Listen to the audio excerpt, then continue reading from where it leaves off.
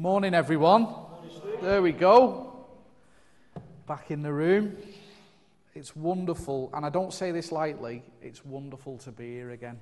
I feel like I've not been here for ages. So it's nice to see all these smiling faces looking back at me. It's lovely to be here. Forgive me if I'm a little bit rusty, because I feel like I've not done it in a little while, but we'll see how we go. I'm getting used to, actually coming back from holiday, I'm getting used to loads of things again, like the weather not being quite as warm as it was when I was away. I'm getting used to going back into work every day again. I'm getting used to wearing long trousers instead of shorts. It breaks me, honestly. It breaks me. But we're getting there slowly and surely. I'm going to pick up where we left off. We're in John chapter 14. And I've got just a few verses today. But I'm not afraid to admit they're hard verses for me. They're tough ones. So, as I say, we'll see how we go. It's John chapter 14, and I'm only reading verses 12 to 14. Okay? So if you've got a Bible, follow along.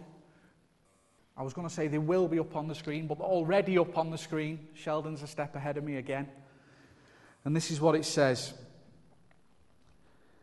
It says, "Truly, truly," this is Jesus talking.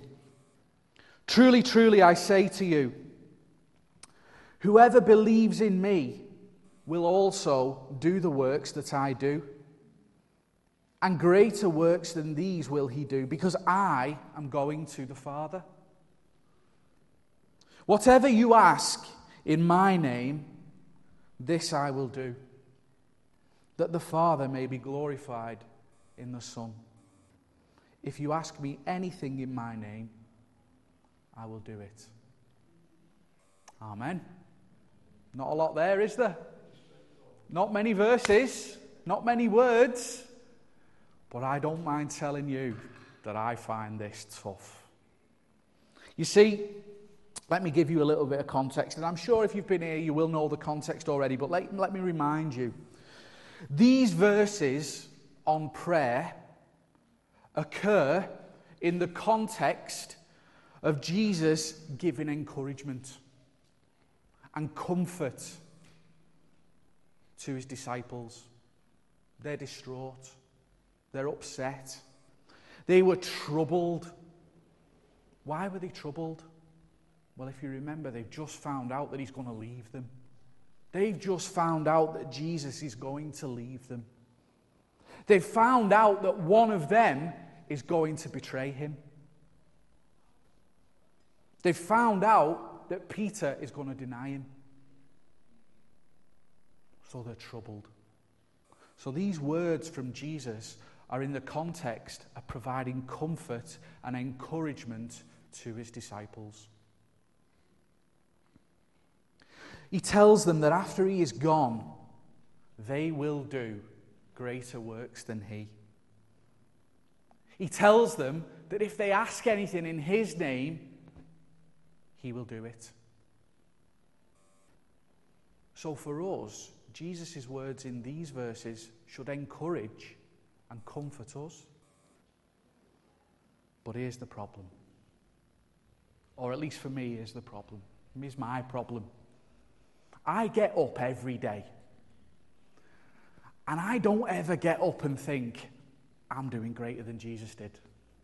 Now, if you're in the camp that gets up every day and says, I'm doing greater than Jesus did, then good on you. But I'm not. I struggle. I can't say that whatever I've asked Jesus to do, he's always done it. I can't say that I'm walking around doing greater things than I read about Jesus doing in the Gospels. And yet, these words are written in John chapter 14, verses 12 to 14. They're in Scripture, they're in the Bible, and what do we know about the Bible? It's God-breathed. All Scripture is God-breathed. It's useful, it's true, for teaching, for all kinds of things. I'm not going to go and read the verse, but we believe it to be true, without error. So therefore, I can't ignore these verses, nor can any of you. I'm going to tell you as well that there are similar verses to this elsewhere. It's not just in John chapter 14. We're going to get to John chapter 15 eventually. There's more in there, similar. John chapter 16, there's more in there. If you read 1 John chapter 5, there's more in there. If you go and read Matthew 21, there's more in there. There are also parallels in Mark 11 and Luke 16. So it's not just here that we see this, where Jesus says these things. I want to tell you another problem I have with these verses. I know it sounds like I've got a lot of problems at the moment, but we will get to the good bits, honestly. I hear people use these verses to say, name it and claim it. Say that you want money and you'll have it. Say that you want healing and you'll be healed on the spot. And the problem I have with that is that when it doesn't happen in the way a person prays, that person gets told it's because you lack faith. And that breaks my heart when I hear that, when I see that. I struggle. I struggle with that. And that might be me. And I don't mind admitting it, but it kills me. That said, we'll get into the verses. You see, the idea of this text, the idea of these verses is really, really, really easy to say. It's easy to state it. It's exactly what it says on the tin. Ask whatever you will in my name and I will do it. But it's not easy to understand. Easy to say, but not easy to understand. Easy to say things like, well, Jesus said I'm going to do greater things, so I will. But not easy to understand how. That first verse that we read, verse 12, truly, truly, I say to you, he who believes in me, the works that I do, he will do also, and greater works than these he will do, because I go to the Father. Who is Jesus? He's God. God manifest on earth in human form. But as well as that, he's also the head of his body. Who's Jesus' body? The church. That's us. Those of us that belong to him. And as his body, we are to carry on the works that he did when he was on earth. And we read that in other parts of Scripture. As his body, we are to carry on the works that he started when he was on earth. And Jesus' works include his miracles. In John's Gospel, John calls them signs, doesn't he? The miracles. They were part of Jesus' works. They were things that Jesus did. But they don't include everything that Jesus did. You see, Jesus also, his works, was everything that he taught. Oh, thank you very much. Thank you very much, Marie. I've got 2 cups. 2 cups of water now. I'm doing well. I'm good. Jesus' works, yes, were his miracles, but was also the things that he taught.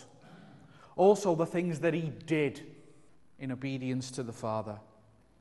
You see, John 17, I'm going to skip on it a little bit. John 17 verse 4 sums up Jesus' ministry. It says this. He's praying. In John 17, Jesus is praying. And this is what he says. I glorified you on the earth, having accomplished the work which you have given me to do. That's Jesus praying to God the Father, saying, I glorified you, God the Father, here on earth. Why? Because I did the stuff that you gave me to do. Those were Jesus' works. Yes, his miracles, but also all his teaching. Also all the things he did in obedience to the Father. The way he lived his entire life was his works. So if we are doing the works that Jesus did, and Jesus says even greater works than these, it would seem that we should be doing miracles, or seeing miracles work through us. We should be living in complete dependence on God the Father, And we should be obeying him in all things. We should be demonstrating God's love and God's mercy. And we should be confronting those religious errors of our day. You see, Jesus did all these things and more. All these things and more he did. I think Jesus gives us a clue as to what he means in his explanation of why his disciples should do greater works. I think he gives us a clue. I think it's right at the end of that verse. He says, because I go to the Father. Because I go to the Father. You see, the greater works that Jesus says we will do, are directly linked to him going to the Father. Directly linked in what he says. Because what happened when Jesus went to the Father? The Holy Spirit. The Holy Spirit. Because Jesus went to the Father, he promised that when he returned to the Father, he would send the Holy Spirit in his place. To each one who believed, to each one who belonged to him. He would send the Holy Spirit to indwell and empower. And so the greater works that the disciples would do and that we would do are the direct result of the Holy Spirit working in and through us. Those are the greater works. The things that the Holy Spirit does through God's people. Now that might include miracles. That might include teaching. That might include showing God's love to people. That might include confronting religious error. That might include all these things that Jesus did and more. But that's the Holy Spirit at work through Jesus' people. It doesn't necessarily mean that we're all walking around every day raising people from the dead.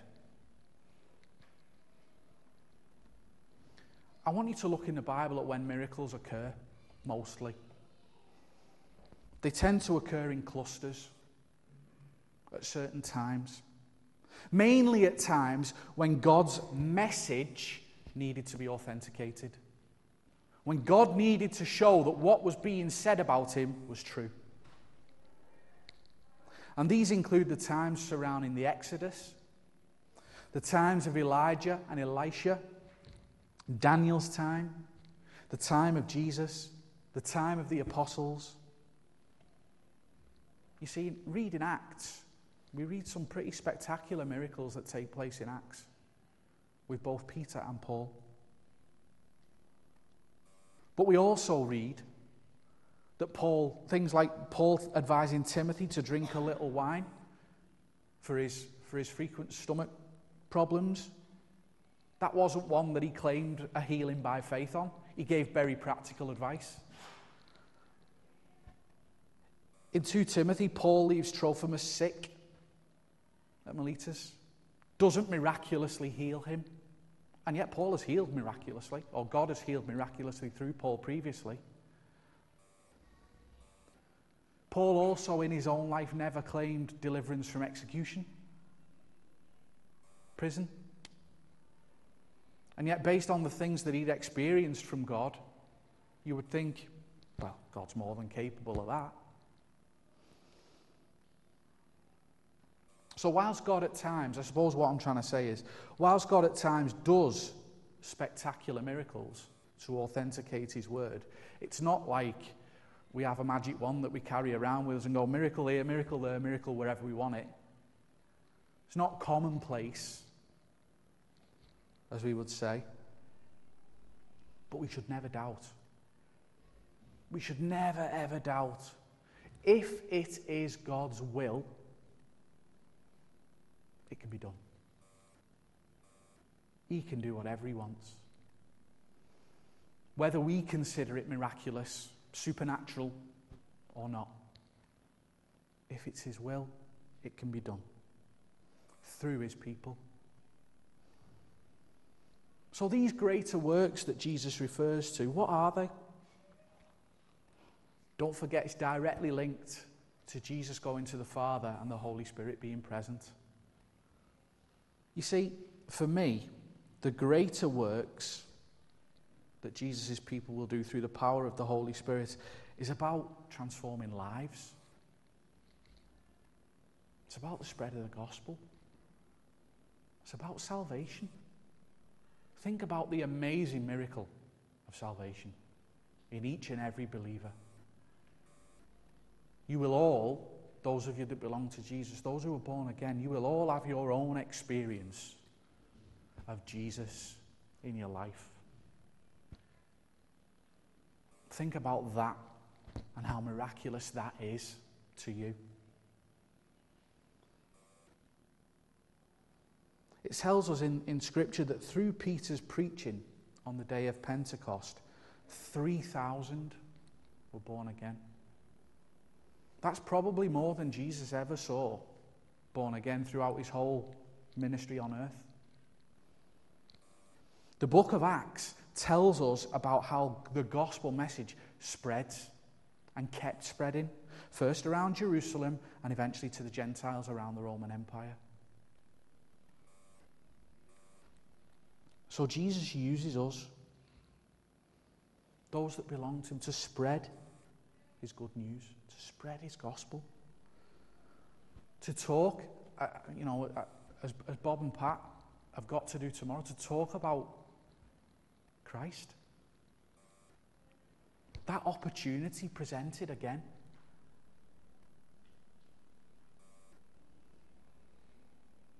We are doing the works that Jesus did. Those of us that belong to him, we are doing the works that Jesus did. And even greater works, in the sense that the new covenant is better than the old one. The gospel message of Jesus and his truth and his love is the greatest work we can ever do. And you're blessed when you have that opportunity to be able to share Jesus with someone. And if we want to talk about the word greater, then these works that we do and others have done are greater in number. They're greater in geographic spread than the works Jesus did in his 3 years.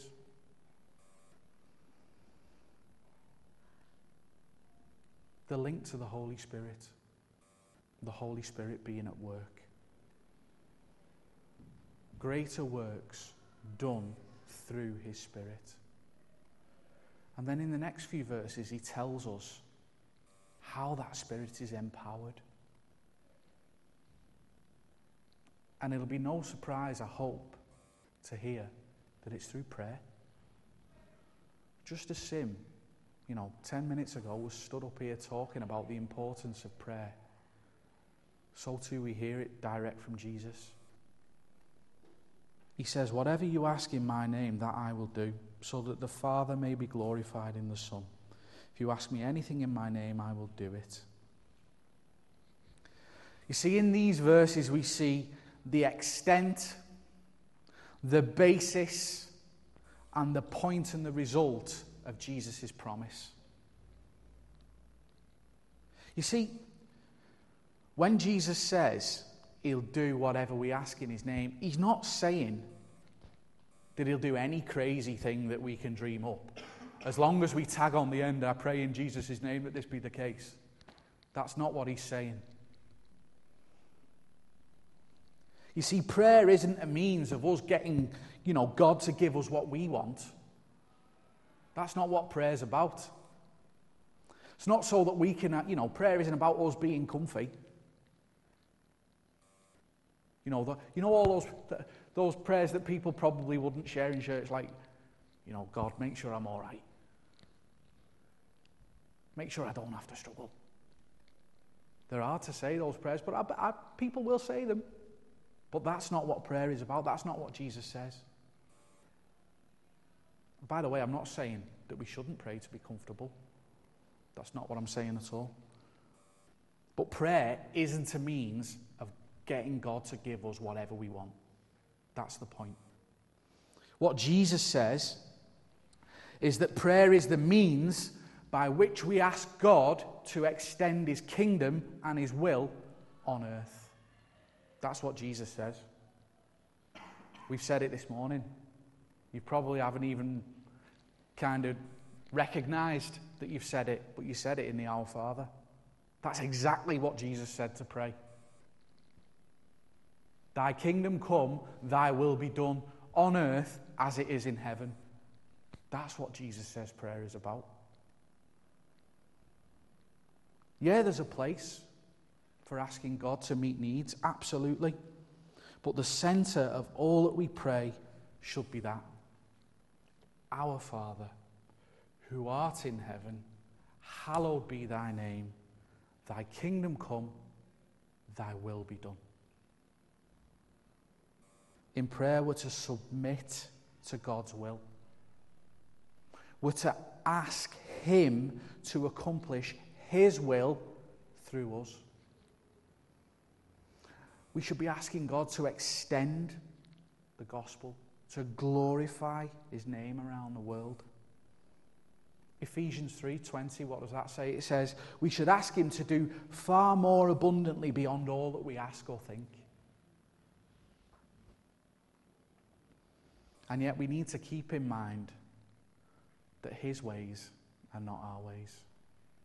That his thoughts are far greater than our thoughts. So although we don't often understand why God doesn't do exactly what we ask, we should trust him. We should pray big prayers for his kingdom. We should pray big prayers for his will to be done on earth. And then leave it to him. When you think about it, what Jesus says here, whatever you ask is pretty unlimited. Whatever you ask in accordance with his will, that he will do. And that's a promise. Whatever we ask in accordance with his will, he will do.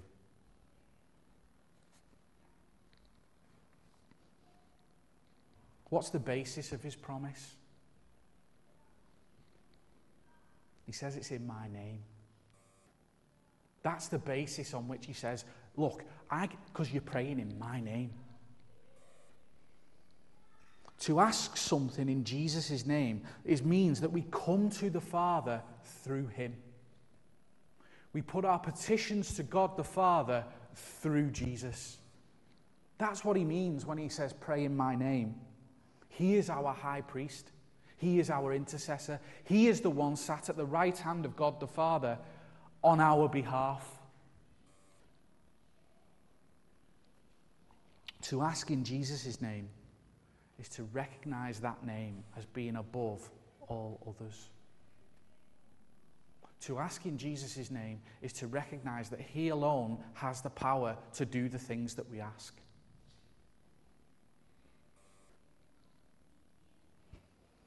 And in Ephesians chapter 1, it tells us, in this age and the age to come. It's not just now, it's forever. He has the power to answer. We ask God to be gracious because we are in his Son. We're born again, we're in his Son. We're seeking his will.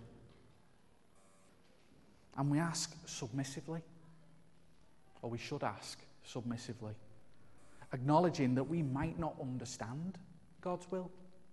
We might not get it. But we trust. We trust in the promises of Jesus. We trust in Jesus' name. And so we ask in accordance with his will, and he will do it.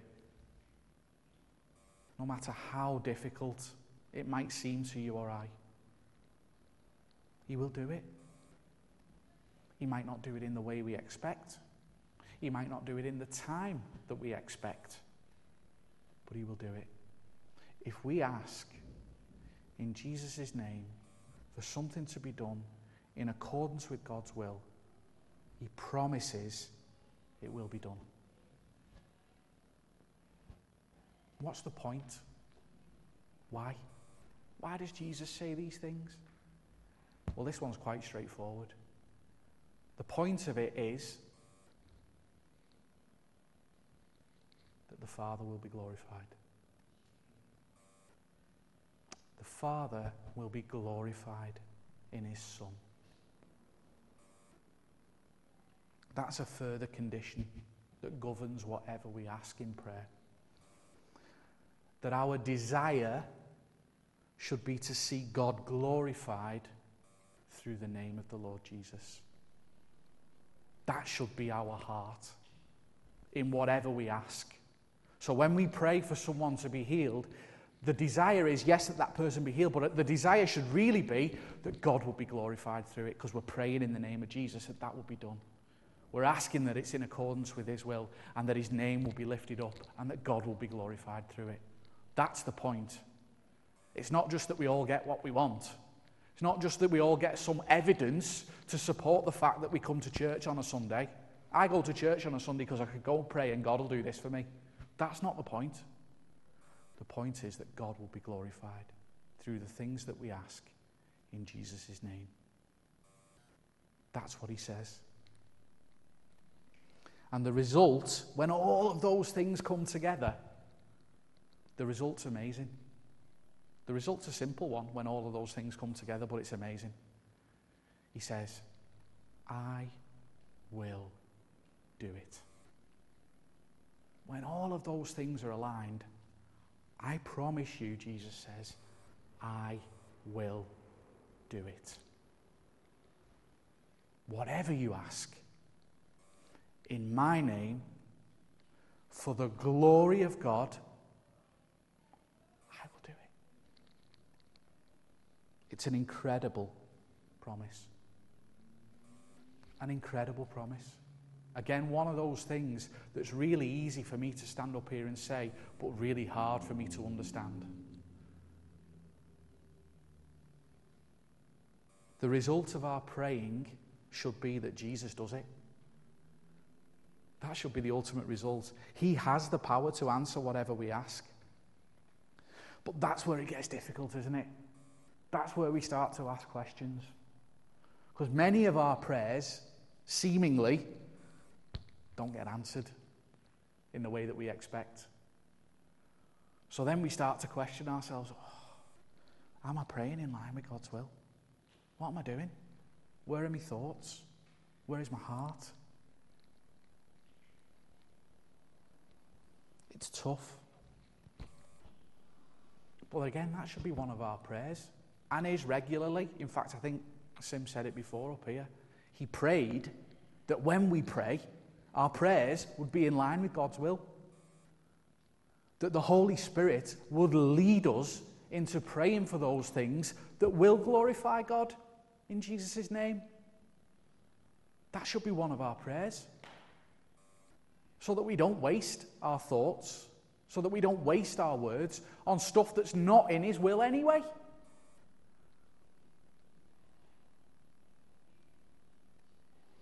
I can't totally resolve the problem of people not knowing about when they pray, whether it's in line with God's will or not. But what I can do is say, pray about it. And God honours those prayers because we've just heard it. When you pray in line with his will and you ask in Jesus' name, Jesus says, I will do it. So if you ask God and say, when I pray, God, I want to pray in accordance with your will so that you are glorified, and I'm asking you in Jesus' name, there's only one answer to that prayer. Jesus says, I will do it. I will honour that prayer.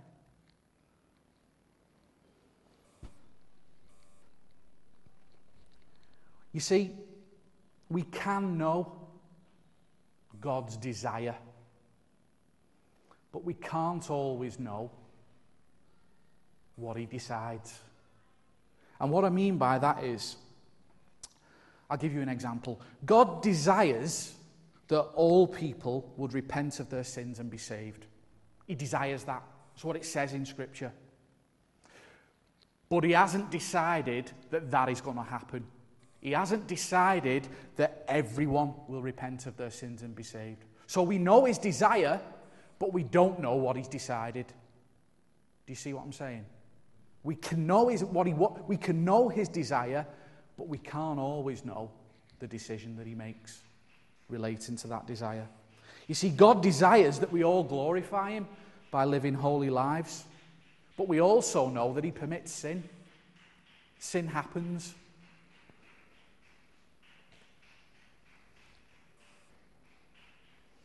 The second thing I'm coming to the end, but just before I close, second thing that Jesus' promise to do whatever we ask does not undermine the scriptures that tell us to wait on the Lord. In fact, they support them. Jesus doesn't say when he's going to do something, just says he will. And it's our job to ask and to wait.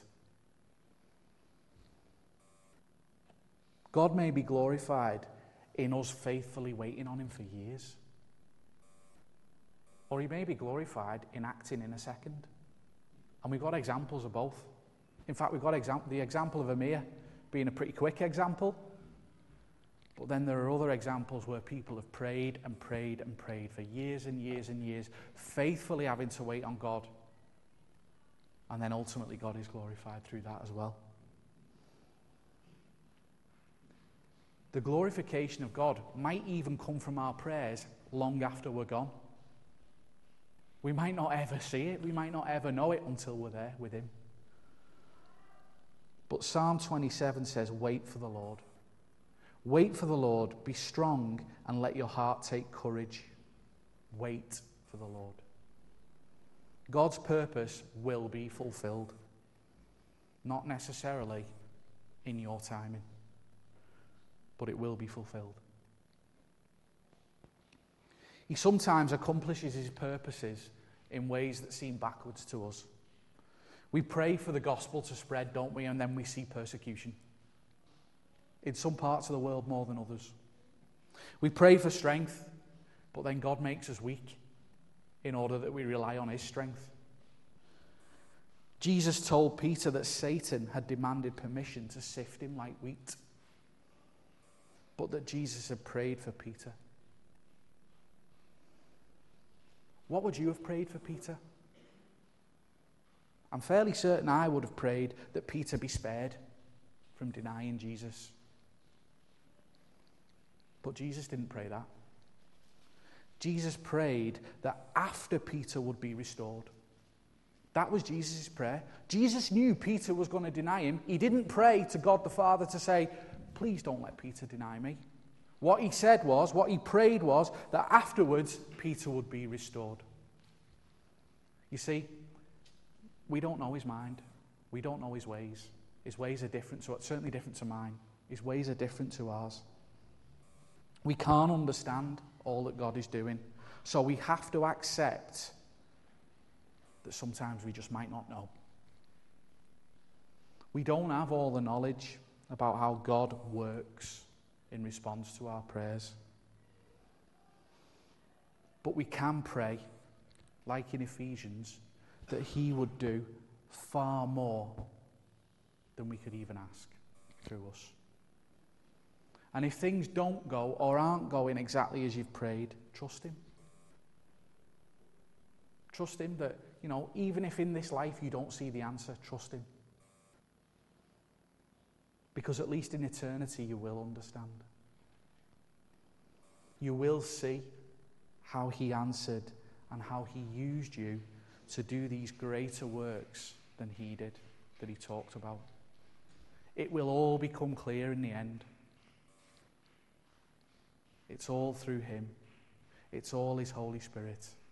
We've just got to do as he says to do. Ask the question. Ask it for God's glory. Ask it in the name of Jesus. And he will do it. He promises. Amen. Amen. Father, we just thank you for your word. Lord, we thank you for its truth. Lord, we thank you that those promises you make to us we can stand upon, we can hold firm to. Lord, we thank you that that when we ask for those things in your name, that you will be glorified, you will answer those prayers, Lord. Forgive us for when we demand them being done in our time or in our way. Help us to trust more, Lord, in your provision, in your good and perfect way of doing things. Father, bless us as we go from this place this morning, for we ask it in Jesus' name. Amen. Amen.